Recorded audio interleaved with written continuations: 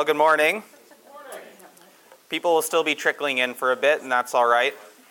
Last night, if you smell in a particular way, you might still catch the scent of the fact that there were 50 hungry men in this room just some 12 to 15 hours ago, feasting on ribs and potato salad and a bunch of other things.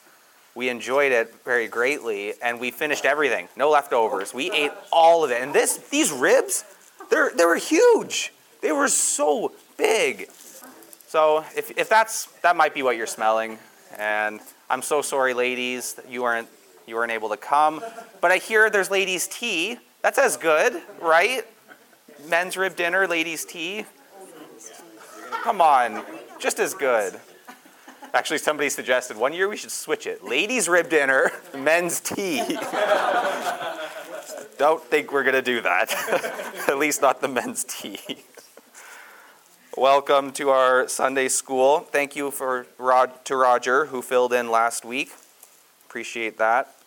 We are back on Augustine, and if you have not been following with this series, it is a multi-week series on one of the greatest church fathers of all of the church age. The influence of Augustine is almost impossible to really put into scope.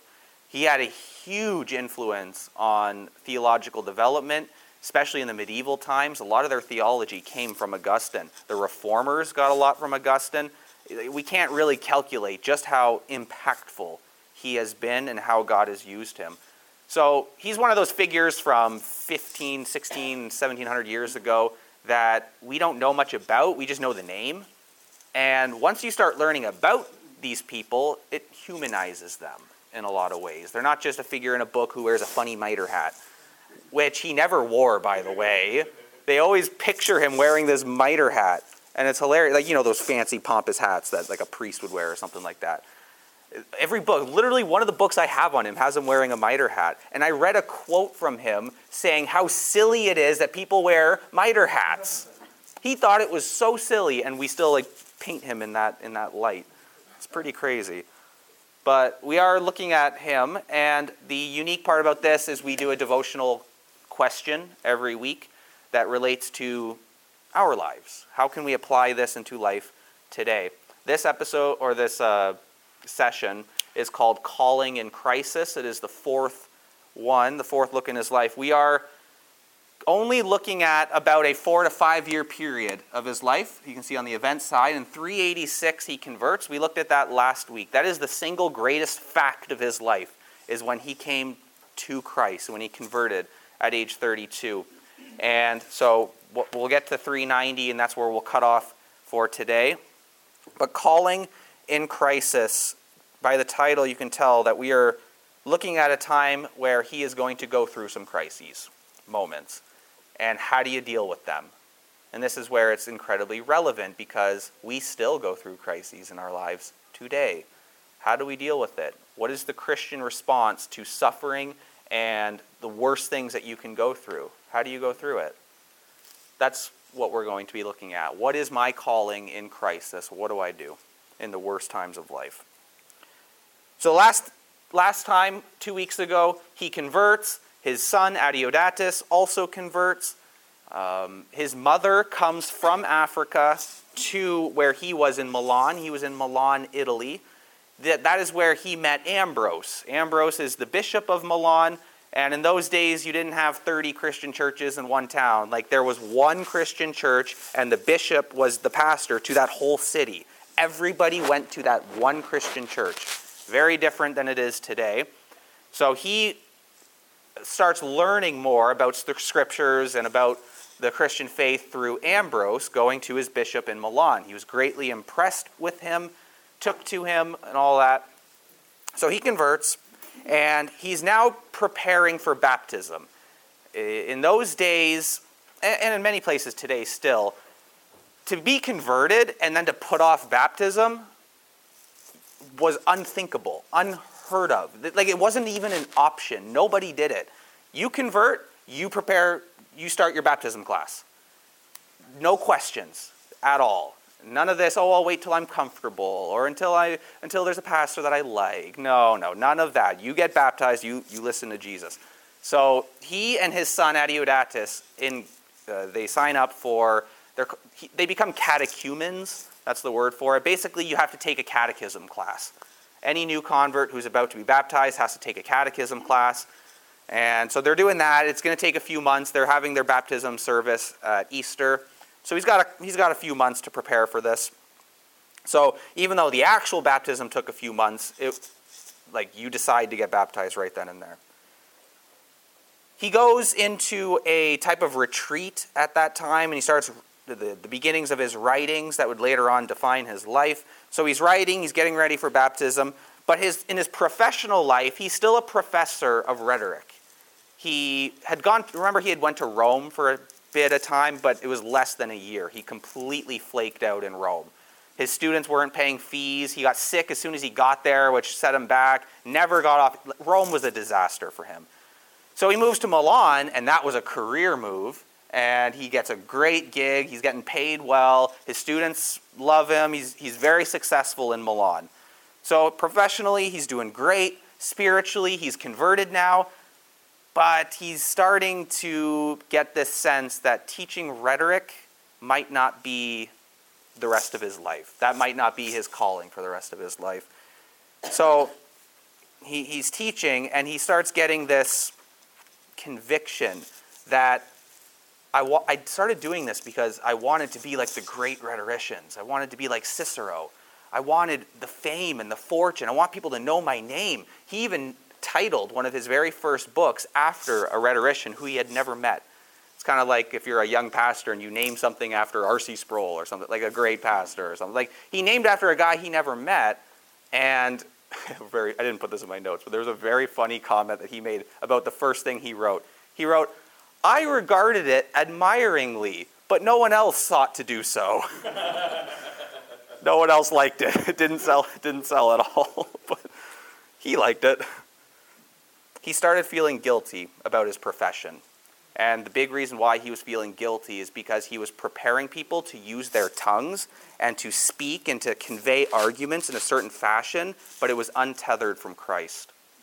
He's converted now. He's teaching people how to speak and do argumentation, but it's apart from Christianity. He's teaching non-Christians how to use a weapon, essentially, the weapon of words.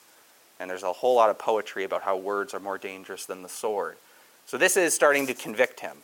And he's seeking now to leave his profession, but he's feeling guilty also because he's just leaving his students, and he thinks he's kind of being deceitful in his leaving. Like he was going to do this, he signed up, he has like a type of contract. He's feeling deceitful that he's going to leave because I'm a Christian. Well, it's not against the Christian faith to teach rhetoric, to be a professor.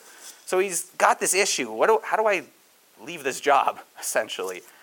And what do you know, but right in the final couple months before the semester ends, he's somebody who spoke a lot, hours upon hours of speaking and teaching. He starts getting this pain in his chest, in his lungs. He couldn't go very long anymore before he got this crippling pain and couldn't speak anymore. The breath wasn't coming, and this started appearing in his classes. He writes about this in Confessions. It's not like he's making this up. It was all of a sudden he starts getting all this pain when he talks for too long. And this condition took months before it healed. So the bosses or whatever, they see that this is becoming an issue, and he essentially is given leave from his job for medical reasons. And he leaves professorship. His voice was dying out. It took months before it got better, but it gave him a legitimate medical reason to leave the industry. So what we're seeing, his desires have started to change. What he wants is changing. How he wants to use his gifts is changing. And we talked a couple weeks ago about that's one of the marks of somebody who truly converts.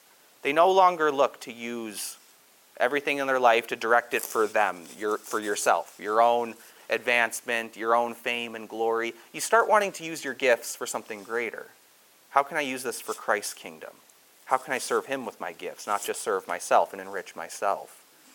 So his desires are changing. He's guilty about leaving the professorship, the Lord gives him this medical reason to leave. But we can call this somewhat the first crisis that he went through since becoming a Christian, the crisis of job loss.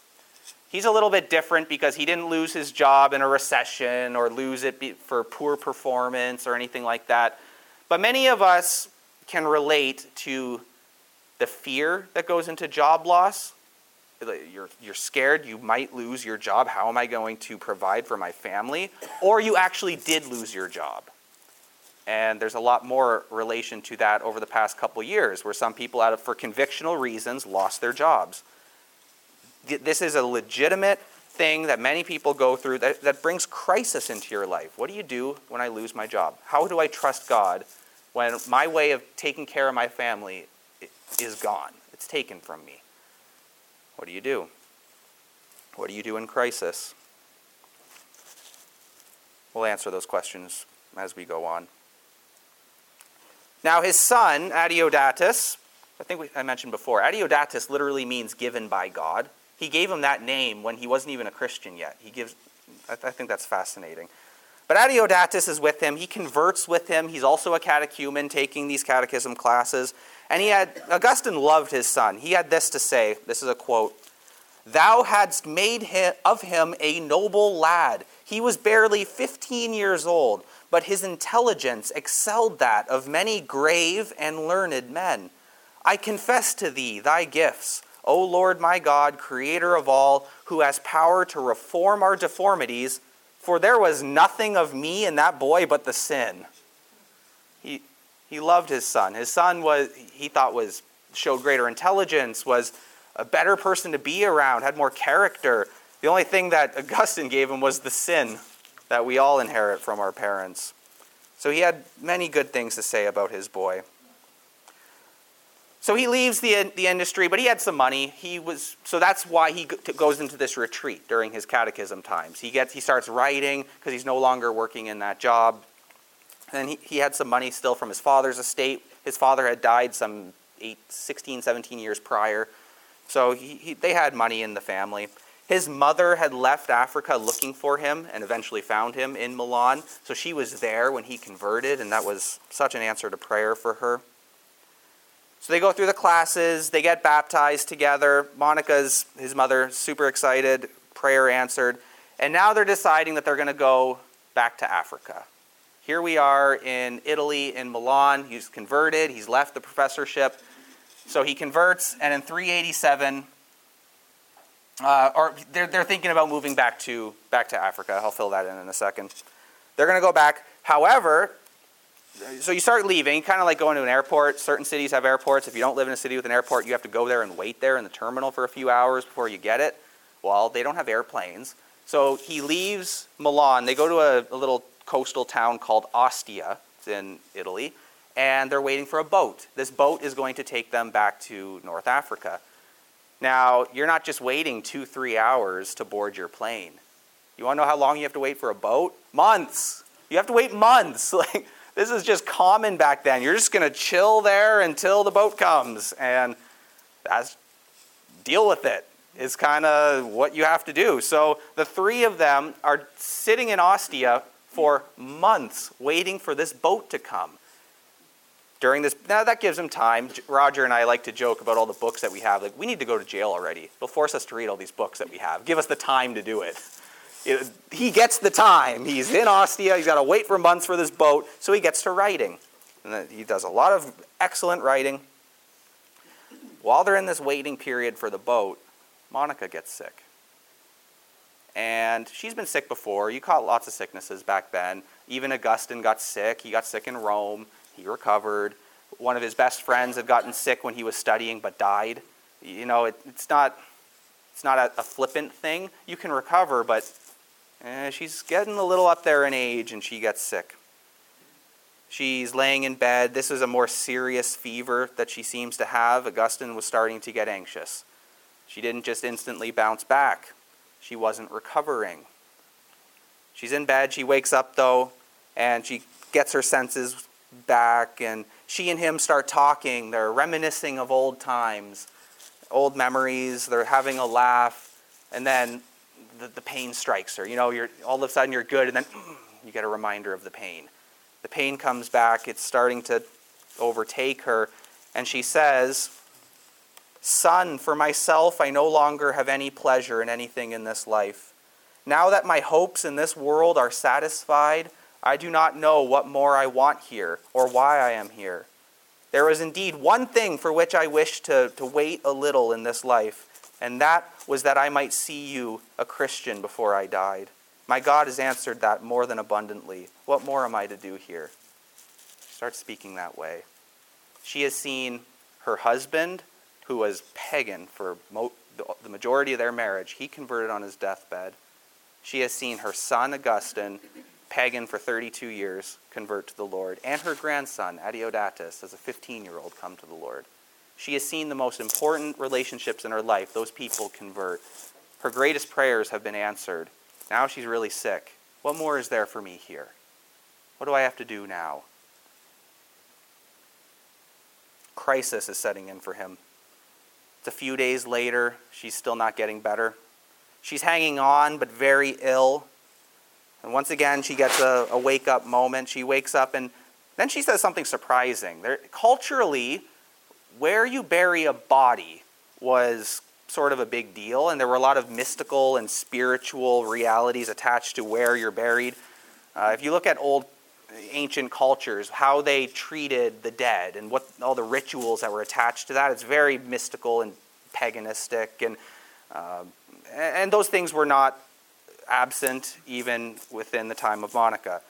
Now, she was not super mystical about the whole thing, but she had spoken before that she wanted to be buried next to her husband. He was dead in North Africa. She wanted to be buried there. But you're not in Africa. You're in Ostia, Italy. That's a long boat ride carrying this body. Think of the decay that can happen in that time too. That's not easy to do. So she had spoken before about being buried back in Africa, but now she said, and her language is starting to get shorter, "Lay this body anywhere." Lay this body anywhere. Now, she's not being trite. This isn't just like, I give up. I'm so done with everything. I'm done. That's not the attitude here. Lay this body anywhere was connected to the next thing that she was going to say. She believed God's power to raise the body at the end of the age was not tied to where your body was. She said this, "I don't fear that at the end of time he should not know the place where he is to resurrect me. He knows where I'm going to be. It doesn't matter if I'm in Italy, I'm in the Middle East, I'm in North America, I'm in Japan. It doesn't matter. My body will be in the ground. He will resurrect me. He knows where I am." So it's actually a matter of faith for her, a matter of trust in God, getting away from the mysticism and the superstition that was attached to burial. And then, a couple days after that, Augustine says this, "And so on the 9th day of her sickness, in the 56th year of her life, and the 33rd of mine, that religious and devout soul was set loose from the body." And Monica passes away. She dies there in Ostia. 56 was a longer life back then. It wasn't all that common that you could reach that age. So she passes away. Her death greatly impacted Augustine. So we'll fill in our little chart here. The death of Monica. Monica, his mother. That's the next crisis that he goes through. This greatly impacted both him and Adeodatus, her grandson. Sadness abounded. Both of them were weeping, and there were people there who comforted Adeodatus, but Augustine was a little more, he kind of retreated. We all handle these types of things a little bit differently, many of us. It's not the exact same. His son received the comfort of others, and they surrounded him, and that was great for him. But Augustine took a step back, and he went to a more private place to deal with his sadness about this. But he was so caught off guard by how sad he was about this. Why was he getting so much grief? She's a believer. She knows the Lord. She's lived a good life.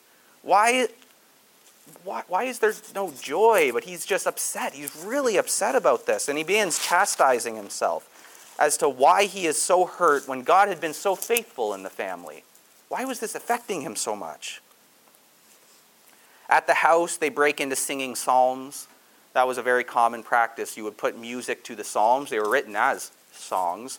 So the psalms that we see in our Bible are meant to be sung.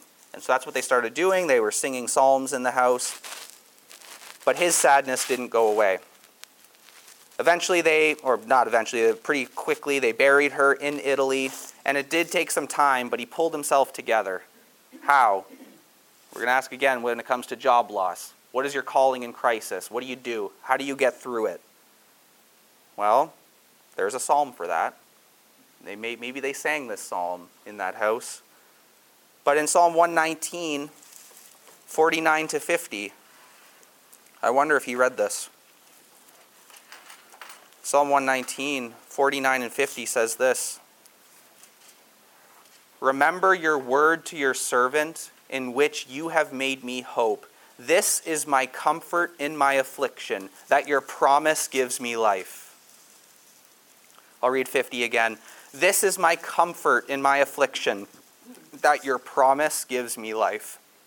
So, excuse me. So there are promises from God that he will preserve you, that you persevere to the end in the faith if you are his. That at the end of the age, he will raise you from the dead, you will be given a new body in glory, and we will be with each other again. That is a promise from God that doesn't go away based on the circumstances of your death. If you can trust in the promise that God gives, you're starting to get into the right place of getting comfort in your affliction. So I'm going to say, for number one, what is your calling in crisis? Go to the Lord. You don't need a PhD to get that answer. But go to the Lord is always number one. I think of how does the world get through, how do non-Christians get through crisis? How do they get through the hardest times in life? I think in many ways, there's a lot of different answers to that. But one thing we do is we medicate.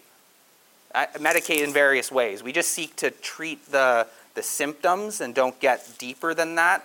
We'll medicate by the bottle, alcohol, numb it out, try to forget about it. That's how we get through. We'll medicate by seeing our doctor and being prescribed another round of pills that we'll be on for the rest of our lives. We medicate it away. We'll medicate it away by looking for comfort in other men or women.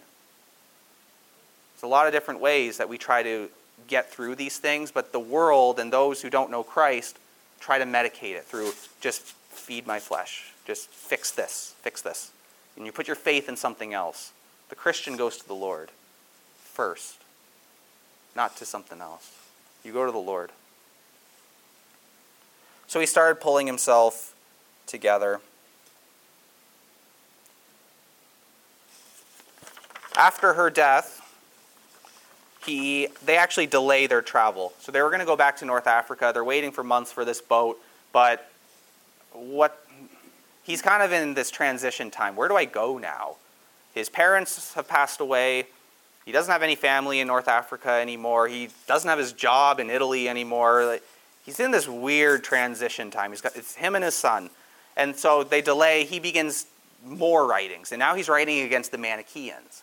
And that's very interesting. The very religion that had him so enslaved for 9 years is the first polemic that he starts doing. A polemic is the opposite of apologetics. Apologetics is like a defense of your faith. Polemics is going on the offense. You go after the other worldview or the other philosophy or religion. He starts writing polemically against the Manichaeans. And who better to write against the Manichaeans and expose their hypocrisy, expose the shaky foundation of their philosophy than Augustine himself, who was so devoted and had such a brilliant mind for these things.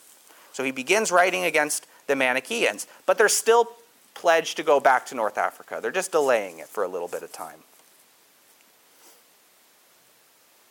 At this point, they do finally, it's 388, okay, they'll fill this in, moves to Africa. He goes back to Africa.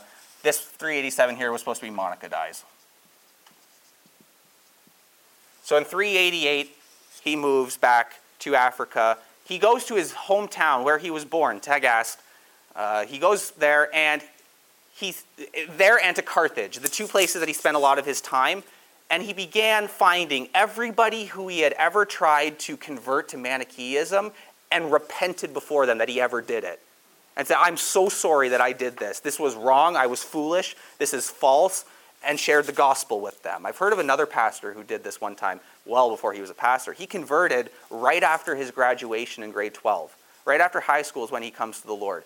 And he is ridden with I have so many classmates who don't know the Lord. He opened up the yearbook that he just got from after graduation. He called every single person from that yearbook and said, I'm sorry, this is the gospel.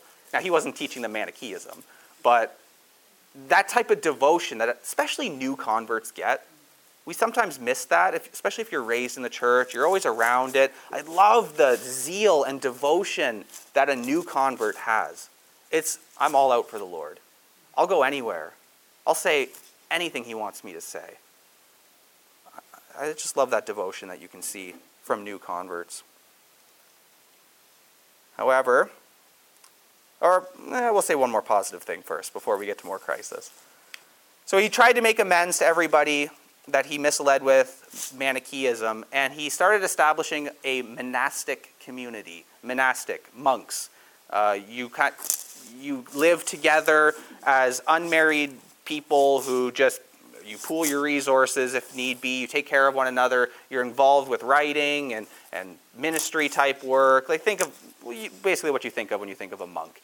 He had already decided that he was going to be celibate for the rest of his life. He has put off marriage.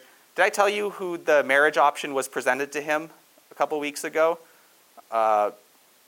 He had the mistress, obviously, the mother of Adeodatus. She was sent away. And then his mother tried to find him a suitable wife. Did I tell you this? Yeah. Okay, yeah, because she was 10 years old.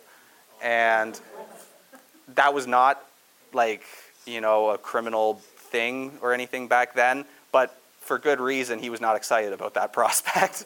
And turned it down. And so he decided he was going to be celibate and unmarried for the rest of his life. And so it was natural for him to start a monastery with friends.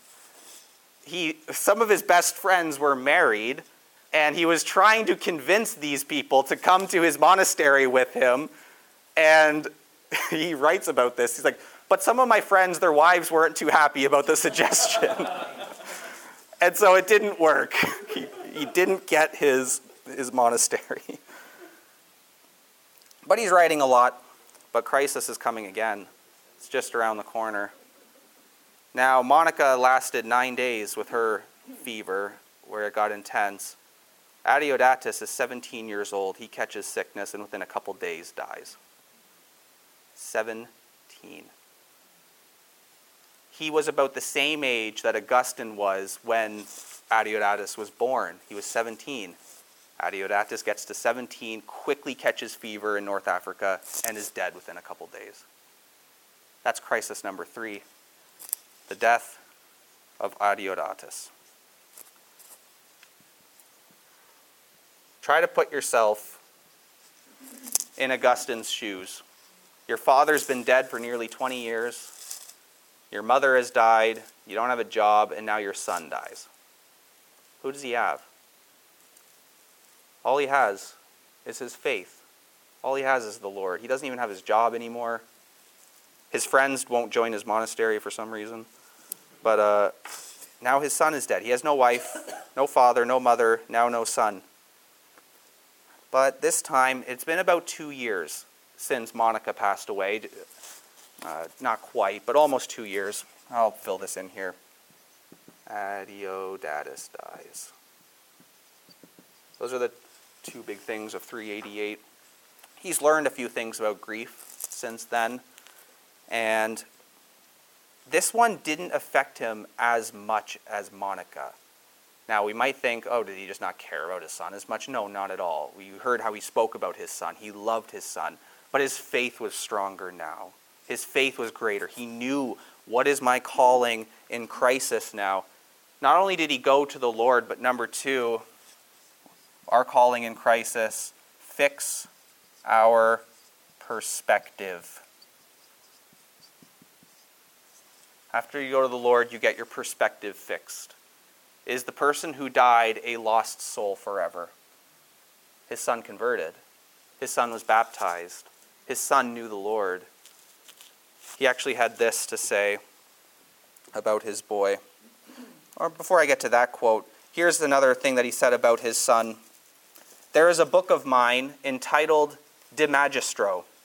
It is a dialogue between Adeodatus and me. And thou knowest all things there put into the mouth of my interlocutor, that is his boy, are his, though he was then only in his 16th year. Many other gifts, even more wonderful, I found in him. His talent was a source of awe to me. And who but thou couldst be the worker of such marvels? And thou didst quickly remove his life from the earth. And even now I recall him to mind with a sense of security, because I fear nothing for his childhood or youth, nor for his whole career. We took him for our companion, as if he were in the same age of grace with ourselves, to be trained with ourselves in your discipline. And so we were baptized, and the anxiety about our past life left us. That was just a reflection he had about his boy. The Lord quickly took him from this life, but he knew, I'll be with him again. I'll be with my mother again. I'll be with my son again in glory. He will raise him. He knows where Monica is. He certainly knows where Adeodatus is as well.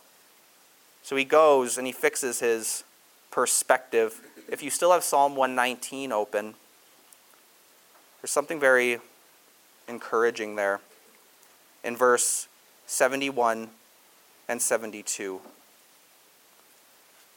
Try being somebody who is facing death in the family, job loss, lack of direction. All the temptations of the world are still there. You wonder, why do you allow this, God? Psalm 119, 71 and 72. It is good for me that I was afflicted, that I might learn your statutes. The law of your mouth is better to me than thousands of gold and silver pieces. How do you get that type of perspective? Now, we're not saying, oh, it's a marvelous thing. I wish my children would be taken by God young. No, that's not what they're saying at all. But when affliction does come, you understand that the Lord is still doing things in the midst of it. The writer of this learned God's statutes in a deeper and real way when he got afflicted. He went to the Lord and his perspective got fixed. This isn't the end of life. This isn't the end of time. There's more to the story here. Now, we would be remiss not to think about Job as well. Of course, he's the classic example. And Job has his wife taken from him, his kids, his house, his animals, his livestock. All these things are taken from him. Satan then asks for the ability to affect his own body. God grants it. And now he gets sores and boils all over him. He's got his piece of pottery that he's scratching the boils off of his skin with. The guy's a mess. His friends give him horrible advice that gets progressively worse over time. He was even told, curse God and die, was what he was told. Horrible time. And God is silent for a long time in Job, until you get to the end when he finally answers. And it comes along the lines of, were you there when I laid the foundations of the earth? Tell me, O man, since you are so wise, where were you when I put Orion in the sky? When I laid everything in its ornaments and firmaments. And Job is silenced. I cannot reply, for I know that you are wise over all things. When the Lord comes and it puts you in your place, essentially, there's no response. You cast your trust and faith to him. He is working. Job, you don't get it, what I'm doing here. It's the same thing with Augustine. He has an idea about grief now. God is working his purposes despite the crisis, actually even using the crisis for his purposes. So he learned a godly perspective of suffering and loss. But not only that, the final calling in crisis, after you go to the Lord, you fix your perspective, get to work. What a lot of men do when they go through very hard times, they throw themselves into their work. They become workaholics. And getting value out of your work is a very good thing. We are supposed to work. It's part of the calling. But if you don't have that tethered to a godly perspective that is filtered through your trust and faith in the Lord, then you're just getting to, you're getting the end of the line. You're not starting at the beginning where you're supposed to get the real power in how work can be a means of getting through crisis. That really comes through the power of the Lord, who gives you that command, who gives you dominion over the earth, who gives you a job to do.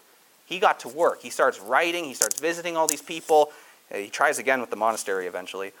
But he's getting to work, and you have to work. You can't just sit there, stay in your home, can't get up, can't. Eventually, you got to get back to work. And you won't necessarily get there unless you go to the Lord first and fix your perspective. So he's learned a thing or two about suffering. He's learned that God gives and takes away. The book of Ecclesiastes has something very interesting to say. It says, the day you die is better than the day you were born. That can sound so foreign to us. The day you die is better than the day you were born. Because the day you die is the day you're in glory with the Lord. The day the suffering ends. The day the sin ends. You realize, are you sick of the sin yet? I heard one sister of this church say, I'm so sick of my sin. How I'm still sinning. I'm so sick of it. The day you die is the day that sin stops for you, if you are in the Lord.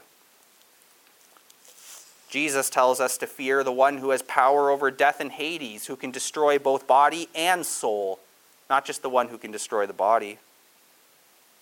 Adeodatus' soul was safe in Christ. So what Augustine did, he went to the Lord, fixed his perspective, he went to work. Now, interestingly, this is where Confessions, the big work that he wrote, this is where Confessions ends as an autobiography. He talks about other things, but they're like intellectual, philosophical, scriptural, religious. But this whole time, he has been writing an autobiography about the events of his life. After Adeodatus dies, and he says those couple comments that I wrote, he no longer writes anymore in the autobiography part. We don't know why. He doesn't say why. But he doesn't write. The Confessions ends there as an autobiography. I think that's fascinating.